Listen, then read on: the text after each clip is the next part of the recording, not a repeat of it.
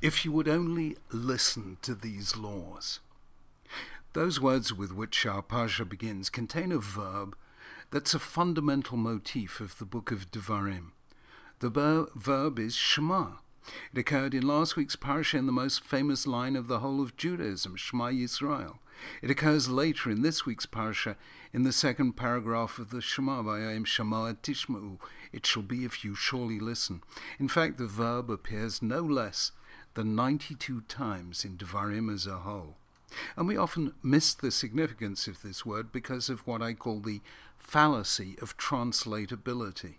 The assumption that one language is fully translatable into another. We hear a word translated from one language to another and assume that it means the same in both, but often it doesn't.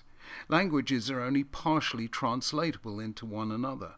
The key terms of one civilization are often not fully reproducible in another. For instance, the Greek word megalopsuchos, for example, Aristotle's great-souled man, who's great and knows he is and carries himself with aristocratic pride, is untranslatable into a moral system like Judaism, in which humility is a virtue, an idea that Aristotle wouldn't have understood at all. The English word tact has no precise equivalent in Hebrew, and so on. This is particularly so in the case of the verb Shema. Listen, for example, to the way the opening words of this week's parsha have been translated into English. If you hearken to these precepts, if you completely obey these laws, if you pay attention to these laws, if you heed these ordinances, because you hear these judgments.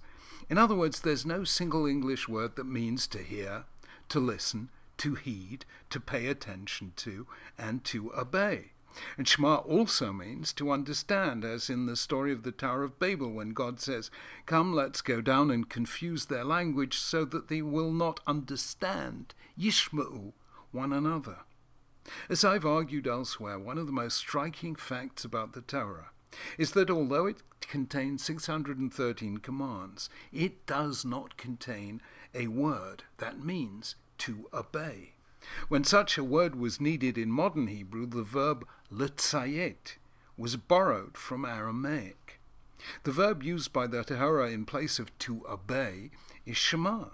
And this is of the highest possible significance because it means that blind obedience is not a virtue in Judaism. God wants us to understand the laws he's commanded us. He wants us to reflect on why this law, not that. He wants us to listen, to reflect, to pay attention, to seek to understand, to internalize and to respond. He wants us to become a listening people. Ancient Greece was a visual culture, a culture of art, architecture, theatre and spectacle. For the Greeks generally, and Plato specifically, knowing was a kind of seeing. Judaism, as Freud pointed out in Moses' monotheism, is a non-visual culture. We worship a God who can't be seen. And making sacred images, icons, is absolutely forbidden. In Judaism, we don't see God, we hear God. Knowing is a form of listening. Ironically, Freud himself, deeply ambivalent though he was about Judaism, created in psychoanalysis the listening cure, because psychoanalysis is in fact listening as therapy. It follows that in Judaism, listening is a deeply spiritual act. To listen to God is to be open to God. That's what Moses is saying throughout Devarim, if only you would listen. So it is with leadership. Indeed, with all forms of interpersonal relationship, often the greatest gift we can give someone is to listen to them. Viktor Frankl, who survived Auschwitz and went on to create a new form of psychotherapy based on man's search for meaning, once told the story of a patient of his who phoned him in the middle of the night to tell him calmly that she was about to commit suicide. He kept her on the phone for 2 hours, giving her every conceivable reason to live. Eventually, she said that yes, she'd changed her mind and would not end her life. When Frankl next saw the woman, he asked her which of his many reasons had been decisive, which persuaded her to change her mind. None of them, she replied. Why then did you decide not to commit suicide? She replied, that the fact that someone was prepared to listen to her for 2 hours in the middle of the night convinced her that life was worth living after all. As chief rabbi, I was involved in resolving a number of highly intractable aguna cases, situations in which a husband was unwilling to give his wife a get so that she could remarry.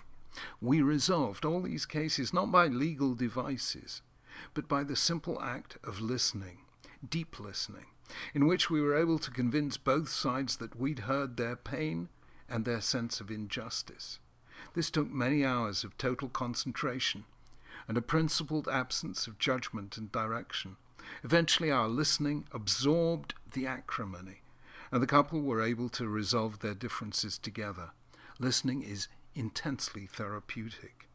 Before I became chief rabbi, I was head of our rabbinical training seminary, Jews College.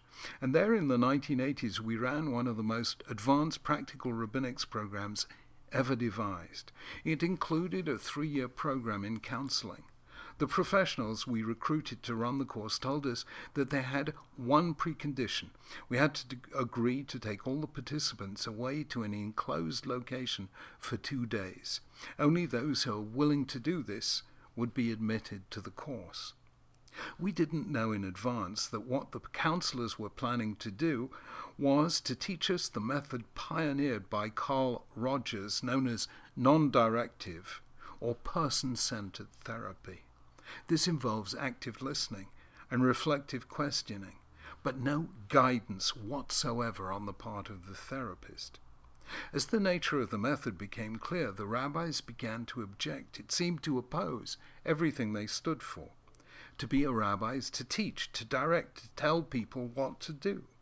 The tension between the counselors and the rabbis grew almost to the point of crisis, so much so that we had to stop the course for an hour while we sought for some way of reconciling what the counselors were doing and what the Torah seemed to be saying. That's when we began to reflect for the first time as a group on the spiritual dimension of listening, of Shema Yisrael. The deep truth behind person-centered therapy is that listening is the key virtue of the religious life. That's what Moses was saying throughout Devarim. If we want God to listen to us, we have to be prepared to listen to him. And if we learn to listen to him, then eventually we will learn to listen to our fellow humans, the silent cry of the lonely, the poor, the weak, the vulnerable, people in existential pain. When God appeared to King Solomon in a dream and asked him what he would like to be given, Solomon replied, Lev Shomeah, literally, a listening heart, to judge the people. The choice of words is significant. Solomon's wisdom lay, at least in part, in his ability to listen, to hear the emotion behind the words and to sense what was being left unsaid as well as what was said. It's common to find leaders who speak, very rare to find leaders who listen, but listening often makes the difference. Listening matters in a moral environment as insistent on human dignity as is Judaism. The very act of listening is a form of respect. The royal family in Britain is known always to arrive on time and to depart on time. So I'll never forget the occasion. Her aides told me that they'd never seen anything like it before, when the Queen stayed for 2 hours longer than her scheduled departure time. The day was the 27th of January 2005, and the occasion the 60th anniversary of the liberation of Auschwitz. The Queen had invited survivors to a reception at St. James's Palace. Each had a story to tell, and the Queen took the time to listen to every one of them. One after another came up to me and said, 60 years ago, I didn't know whether tomorrow I would be alive, and here I am today, talking to the Queen. That act of listening was one of the most royal acts of graciousness I have ever witnessed. Listening is a profound affirmation of the humanity of the other. In the encounter at the burning bush, when God summoned Moses to be a leader, Moses replied, I'm not a man of words, not yesterday, not the day before, not from the time you first spoke to your servant. I am slow of speech and tongue. Why would God choose to lead the Jewish people? a man who found it hard to speak, perhaps because one who cannot speak learns how to listen. A leader is one who knows how to listen to the unspoken cry of others and to the still small voice of God.